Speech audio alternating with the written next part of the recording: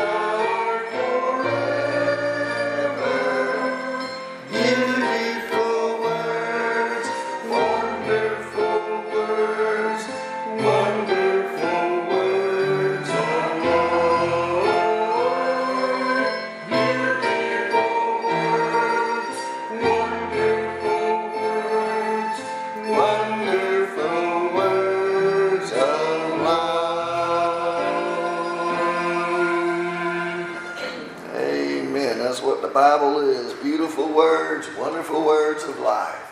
We'll be back in 1 John chapter 3. And remember the book of John that speaks about the fact that we can know that we have eternal life.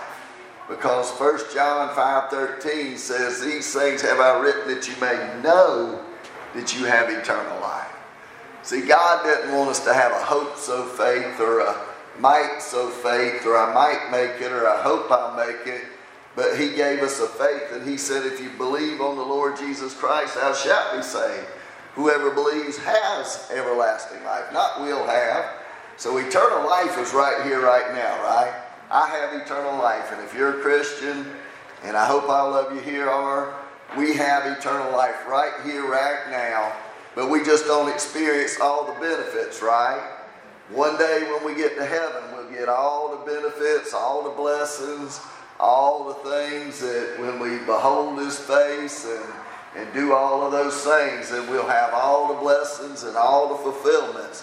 It's sort of like, right now, it's sort of like the Israelites were in the desert, right? They were God's people, even though they weren't all saved, they were God's people. And they went through the wilderness, and they went through all those troubles and hard times. And they were looking for the promised land. And ultimately, the promised land is a picture of all that God has for us in heaven. As we look at the book of 1 John, we've seen that John says if it's new, it's not true.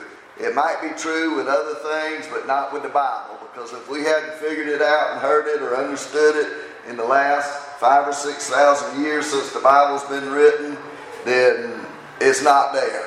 And so John says that which you've heard from the beginning, that which you've seen, that's what you have handled concerning the word of life. That's interesting. We just sang that, the word of life. Wonderful words of life, right? Jesus is the word of life. And He says that don't believe it because there's nothing new. It's not true. And He said all these people are saying all kinds of things about Jesus wasn't truly God. He was just a man, or He was an apparition, some kind of ghost or something like that, because flesh was evil and spirit was good, and God could not live in a body. And so He goes on to talk about the difference between true faith and false faith. And He talks about the test of, first of all, believing who Jesus is, right? The doctrinal test, can't say that today, the doctrinal test. In other words, what do you believe, right? What do you believe about the Bible? Do you believe the things that are in here? And there's some essentials we need to know to be true Christians and to go to heaven. And first of all, He tells us in 1 John chapter 4 that if we don't believe Jesus came in the flesh, then we're not going to make it to heaven. Because the Bible says that Jesus is God in human flesh. The Word became flesh, and He dwelt among us, and we beheld His glory as of the only begotten of the Father, full of grace and truth. So we need to believe these essential truths, that Jesus is God, that He's part of the Trinity, that He literally, bodily died on the cross. He literally, bodily is coming back. He was born of a virgin. The Word of God is God's Word, and it's true. we're saved by grace through faith. It's the gift of God, not of works, lest anyone should boast. These are the things which we stand on. These are the things we can't bend on. These are the things that we can't back up on, because these are the essentials of the faith. And so John says this is what's true, but he got these we sayers. If we say, if we say, if we say. Some of them said they'd never sinned. Some of them said, I used to do that. Or sin, what's that? I don't even know what sin is. But John says true believers obey the word. They believe the word. They obey the word. And then he talks about loving the brethren, right? And he talks about that we have love. And the Bible says the love of God has been poured out in our hearts by the Holy Spirit who was given to us. And so he talks about that, and he talks about true Christians grow and they love the brethren and all of these things. And we've seen that we have passed from death to life because we know that we have love for the brethren. And so the last time I was here, we were talking about that. We were talking about loving the brothers and the sisters. The brethren is the brothers and the sisters, right? And so we love the brethren. And so today we want to look at verses 18 to 24. And he talks about this fact that this assurance that we're going to have. He talks about 4 different things here. He talks about the condemnation we experience or face. There's an assurance we find. There's a commandment we need to keep. And then there's a communion or a fellowship that we have with God. And so let's talk about this, and I'll read it. He says in verse 18, he finishes up and says, my little children, let us not love in word or in tongue, but in deed and in truth. And then he goes on to speak about that verse and what he just was previously talking about, because he says, and by this we know that we are of the truth, and shall assure our hearts before him. For if our heart condemns us, God is greater than our heart and knows all things. Beloved, if our heart does not condemn us, we have confidence towards God. And whatever we ask, we receive from him, because we keep his commandments and do those things that are pleasing in his sight. And this is his commandment, that we should believe on the name of his Son, Jesus Christ, and love one another as he gave us commandment. Now he who keeps his commandments abides in him, and he in him. And by this we know that he abides in us, by the Spirit whom he has given us. So he talks about this love for the brethren, and he goes on and he says, don't love in deed and truth. And he says, and by this, by what? By the fact that we love in deed and in truth, we shall know that we are of the truth, right? And assure our hearts before God. So in other words, we look at our lives. You know, the Bible over and over and over again says you're not saved by good works, right? But what does it say in Ephesians 2:10? It says in Ephesians 2:10 that you are God's workmanship created to do good works. So when 1 John 3:19 says this, he says, we know we are really real by the way we live, right? We know that we've trusted Christ, but then our life also bears it out, right? That's where James and Paul, some people get confused over that. Paul says you're saved by grace through faith. This is the gift of God, not of works. And then James comes in and says, look, he says a man, if he does not have works, his faith is dead. He's not contradicting Paul. What he's saying is that when we trust Christ, by faith we're saved, and we're right with God. But when we do the good works, that is showing other people that we're truly saved. So the works are the evidence of our being saved. Because he says Abraham believed God and he did all these things and it was accounted to him for righteousness. He believed, but then he did all these other things because he believed, right? He even talks about Rahab the harlot. She believed God and then she did all these things. She hid the spies and she believed God, said, protect my family, take care of my family. And it's the same thing with us. We believe God. It's like the song says, we trust and then we obey, right? So we trust in Christ, and if we're truly his children, we begin to obey the word. And that's what we're going to talk more about in a minute. But he says, we shall assure our hearts before him. So when we're living rightly before God and doing the things we're supposed to do, loving and obeying and knowing the truth, what do? We have assurance in our heart that we're the children of God, right? But you know what happens sometimes? Sometimes we as Christians do what? We sin, right? All of us, if we're Christians, if we want it, I don't know if we want to admit it, but I admit it that, like I tell folks all the time, I said, I'm not perfect, and all you got to do is go home and ask my wife, and she'll tell you, no, he's not. And second thought, don't ask her. She might just tell you how bad it is, right?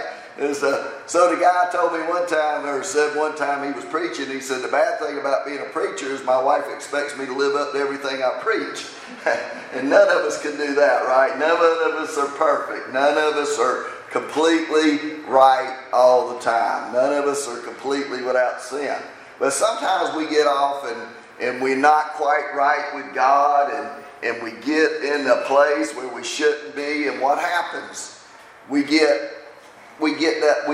that assurance, and our heart condemns us. And it says, Marty, did you love enough this week? Did you believe enough this week? Did you trust enough this week? Did you do the things that you were supposed to do enough this week? And if we're all truthful, we'd all say, no, we didn't do enough of that, right? But the good thing and the great thing about being a believer in Christ is God saved us and forgave us, not on the basis of what we would do, but what he did, right? He saved us. He forgave us because his death, burial, and resurrection. And if it was up to us to keep our salvation, and if it was up to us to do right all the time and to make it to heaven, none of us would make it, right? Because the Bible says to him that knows to do good and doesn't do it is sin. And sometimes we know what we ought to do, and we just don't want to do it because we're lazy, tired, or just flat out don't feel like doing it right then, right? And so the bottom line is none of us are perfect, and sometimes our heart condemns us. But you know what? He says God is greater in our heart, and he knows all things. See, we have to go back and understand. I remember I was talking to a guy, and I put a post out there on Facebook on the social media, and I was talking about being a believer and making it to heaven, and I was eternally secure. And I was commenting on a passage, and he says, well, how can that be? I'm disappointed in that. I said, look, if it was up to me to make it to heaven, I'd never make it. But it's based on what he did. He paid it all, right? And because he never changes, he said if I trust him, he'll never leave me nor forsake me, that nothing can separate me from the love of God that's in Christ Jesus, then I'm going to heaven because of what he did, what he said, not because of what Marty did. And so we can't go based on our emotions. Sometimes our emotions lie to us, don't they? Our emotions, and some people, they think, well, if I feel good today and I feel like I'm doing right with God, then boy, I feel like I'm doing God good and I'm right with God, and boy, I'm just on top of the world. But then sometimes we feel like, well, I didn't do a good job today at being a Christian. I didn't do all the things I was supposed to do, and you know what? Today I feel bad. I just feel terrible. But you know what? It's like our children, right? They didn't ever always do what was right, did they? And as children, we had parents, and we didn't always do what was right. But didn't our parents love us anyway?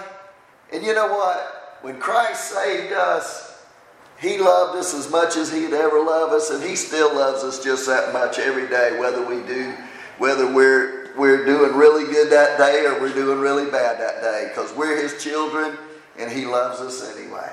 And I'm not saying we go out and do anything we want to. Some people will say, well, you go live any way you want to, you make it to heaven. That's just the whole point of 1 John is, no, you don't. If you're a Christian, you want to do what's right. You don't always do what's right. You fail, you fall, you mess up. But you know what? God still loves you anyway. Just like we loved our children because they were our children, and we loved them no matter who they were, no matter what they did. Because God understands we're but flesh. We're but dust and that he knows we're going to mess up. And he knew all that before he died on the cross, right? And so he says, God knows all. And so we need to trust in what God did, what he did when he saved us and forgave us, right? We don't need to trust in our emotions because emotions will mess you up. So that's why we put our trust in God and say, God, I know I didn't do a good job today and I maybe failed you and I failed and I messed up, but I know you love me as much as you always have and always will. And you know what, God, I'm sorry. I didn't do as good a job today, but I'm going to trust you tomorrow, and I'm praying that you will help me do a better job, right? And that's what it's all about. And he says, beloved, if our heart does not condemn us, we have confidence towards God.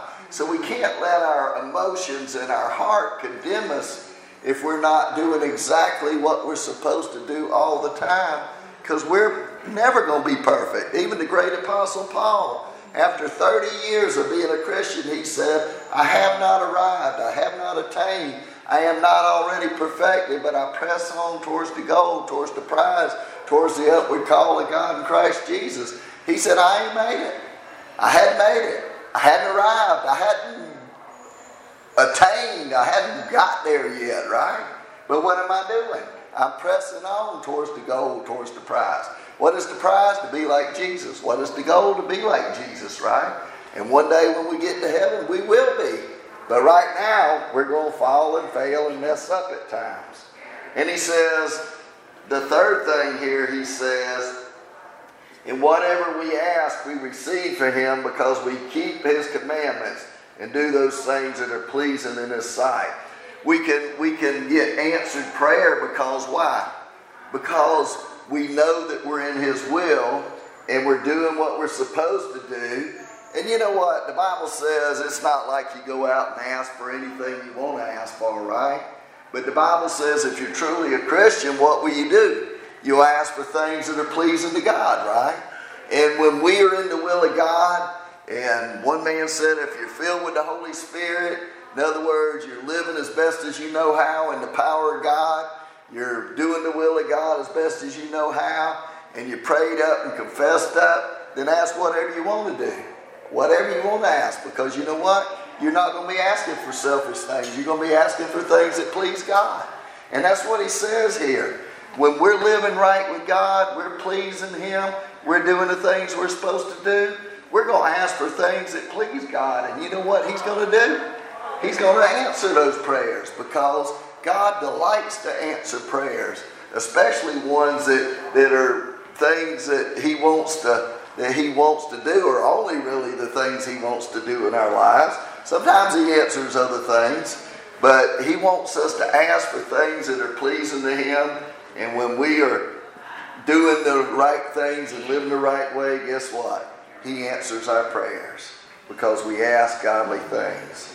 And this is the commandment. The third thing we see is there's a commandment to obey here. And he says this is the commandment that we should believe on the name of his son Jesus Christ and love one another as he gave us commandment.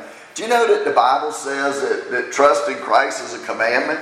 The Bible says that God commands men everywhere to repent. That's Acts 17:30. And there's another place where Jesus says, the Father says, this is my commandment that you believe on him whom I sent. There's 2 or 3 places in the Bible that it says that it's a commandment to believe on the Lord Jesus Christ. And so God commands us to be saved. He wants us to be saved. He wants us to be his children. And so his commandment is we should believe on the name of his son, Jesus Christ. What is the name? The name stands for all that Jesus is, all that God is, that he's holy and pure and righteous and good and all the things that he said he is and said he would do, right? That he died on the cross, that he was God's child, that he God's son, that he was God in human flesh, and that he was going to live a perfect sinless life and die on the cross for our sins. Jesus said in John 16, unless you believe I am he, you will likewise perish in your sins. That's what he tells them. He says, unless you believe I am him, that might be John 5, but he says, unless you believe in I am he, the one that God said he would send, So we believe, and we also do what? Love one another as he gave us commandment. So we're to love one another. What's the summary of the 10 commandments? Love God and love others, right? That's what Jesus said. He says that this is the summary of the commandments, that you love God and you love one another. The first 5 commandments, or 4 commandments, are loving God, and the last 6 are loving others, right? That's what we're supposed to do. So there's a commandment to obey. And then lastly, you know what he says here? There's also a communion that we enjoy. Or in other words, there's fellowship that we enjoy. Not, like taking communion, but fellowship's what we're talking about. And he says here, now he who keeps his commandment abides in him, and he in him, and by this we know that he abides in us by the Spirit whom he has given us. In other words, what does he say? He who keeps his commandments. In other words, Jesus said, why do you call me Lord, Lord, and do not do the things I say do? And when he tells us if we love him, we'll do what? Keep his commandments, right? But he says here that those who keep his commandments abide in him, remain in him, have close, intimate fellowship with him. See, when you or I have a friend or a family member, somebody, let's say a family member, we're still family members no matter what, right? Nothing can change that. If we're married, if we're blood, nothing can change that, right? We're just family members no matter what. Whether you get along, like each other, or anything else, right? But when we get along and we abide, we get along with each other, we do those things. In other words, we have that close fellowship, we have that friendship, that love for each other. And so that's what he's saying here. Those who keep his commandments have this fellowship with God. They have this close, intimate relationship that gives us a peace and a joy and abundant life. We sing that song about the sweet hour of prayer, and when we spend time alone with God in the Word and we do those things that please him, that gives us joy, right? Jesus said, and when he was at the well with the woman, he said to his disciples, what did he say?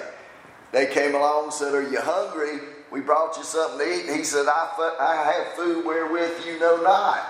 And what was he talking about? I'm doing my Father's will, and because I'm doing my Father's will, I'm not physically hungry because I'm spiritually satisfied, right? And he says, we abide in him and he in him. In other words, God remains in fellowships with us too, right? John 14 says, if you keep my commandments, that the Father and I will come and make our home with you, right? And we will live and abide with you. And so he says, and by this we know that he abides in us by the Spirit he has given us. See, God's given us the Holy Spirit. You know that. We've talked about that off and on. But the Bible says that the moment we're saved, the moment we're forgiven, that God puts his Holy Spirit inside of us. In Ephesians 1:13, he says, the moment you heard the word of truth, the gospel of your salvation, the moment you believed that truth, you heard and believed that truth, you were sealed with the Holy Spirit of promise, who is the promise until the redemption of the purchased possession. In other words, Jesus purchased us when he died on the cross for our sins, right?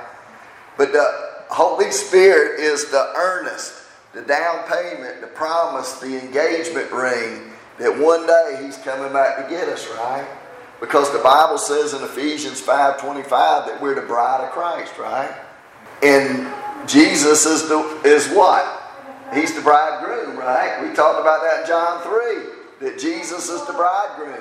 And one day he's coming for his church, for those who are believers. And we are his bride, and he's the bridegroom, and he's promised he's coming to get us. But you know what he did? He gave us the Holy Spirit as proof that we belong to him.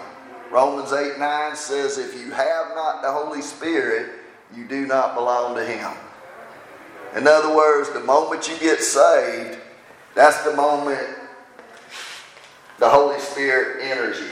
You remember what happened in Genesis 3? Y'all remember Adam and Eve? They were in the garden and Eve took the fruit of the tree and Adam was right there with her. And he didn't stop her. He wasn't being a good husband. He didn't stop her. But he loved her more than he loved God at that time, apparently. So he took the fruit of the tree and ate too. And they were both, eyes were open and they were sinful. But you know what happened that moment? They couldn't fellowship with God anymore. They couldn't commune with God anymore.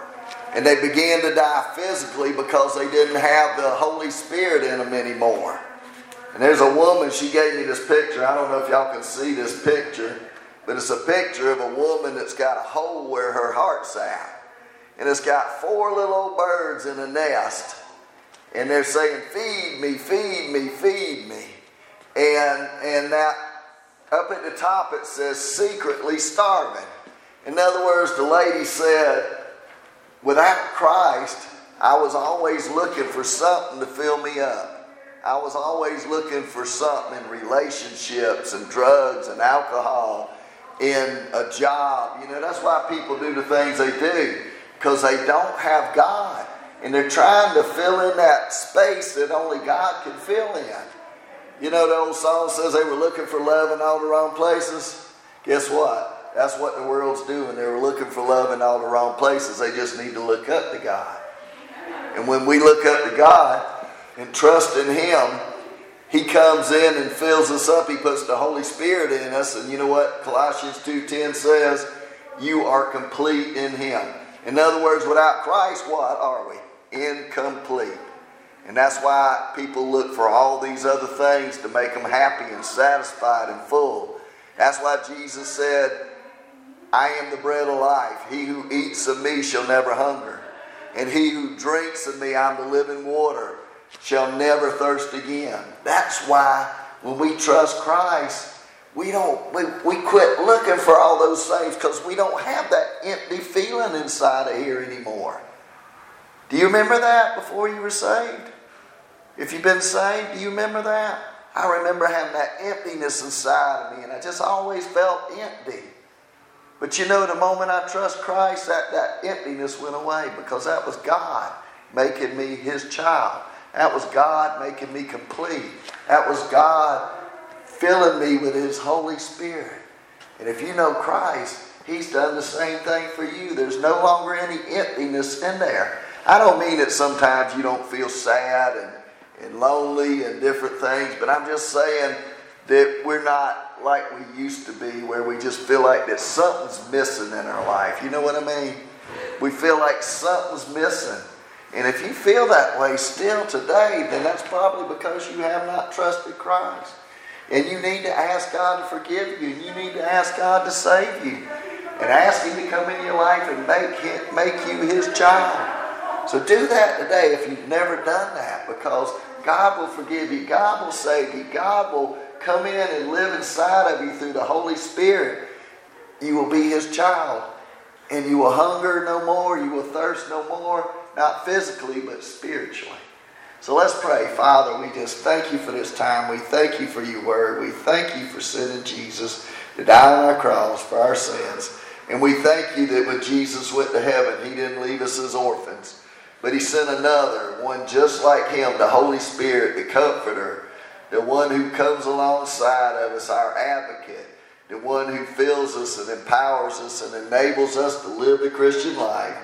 Lord, if there's one here that's never trusted You, I ask today that they would just right now believe on the Lord Jesus Christ and be saved. That they would cry out and say, oh Lord Jesus, I'm a sinner.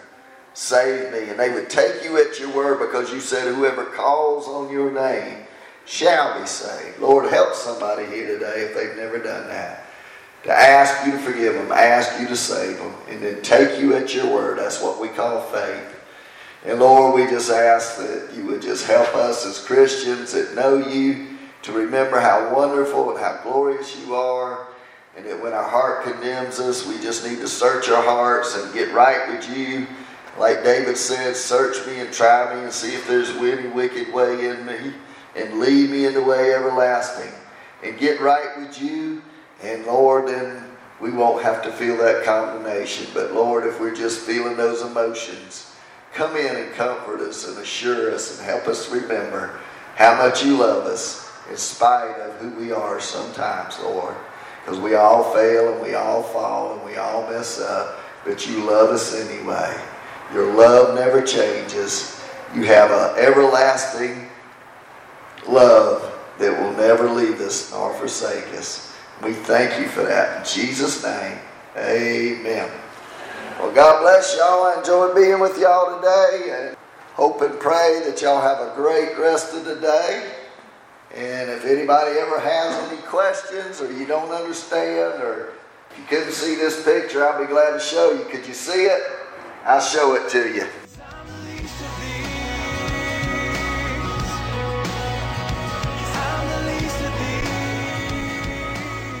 Hi, I'm Marty McKenzie with His Love Ministries. Please help us reach out to those the world has forgotten. Everyone we minister to is locked up in some way, shape, or form. Those in the nursing home facilities are locked up in bodies that do not work, in a wheelchair or in a bed. We minister to children and youth who are locked up because of behavioral problems. Some have told us we want to have a real family because their parents have lost or given up custody of them. Other kids are locked up because they've committed crimes. We also minister to those locked up at the jails and the prisons, to those locked up in addictions to drugs, alcohol, depression, and suicidal thoughts, to those locked up in a variety of other things that keep them from becoming who Jesus wants them to be. He came to give us abundant life, joy, and set us free, and these people that we minister to are not free. Our desire is to show them, whatever their background, no matter what they've done, to see how much God loves them. We seek to help them receive forgiveness and freedom from their sin in Jesus Christ. We minister in the local area, Savannah, Georgia, and surrounding Effingham and Chatham area. We have recently expanded our ministry to the Lexington, Columbia, South Carolina area. We do over 2,000 services every year. We hope and pray that you will support us in some way so we can continue our mission. Go to hisloveministries.net and click on the Donate Now button or send it via regular mail to Post Office Box 1881, Lexington, South Carolina 29071. We hope and pray that you will do that. Thank you and God bless you. And you shall know the truth, and the truth shall set you free. John 8:32.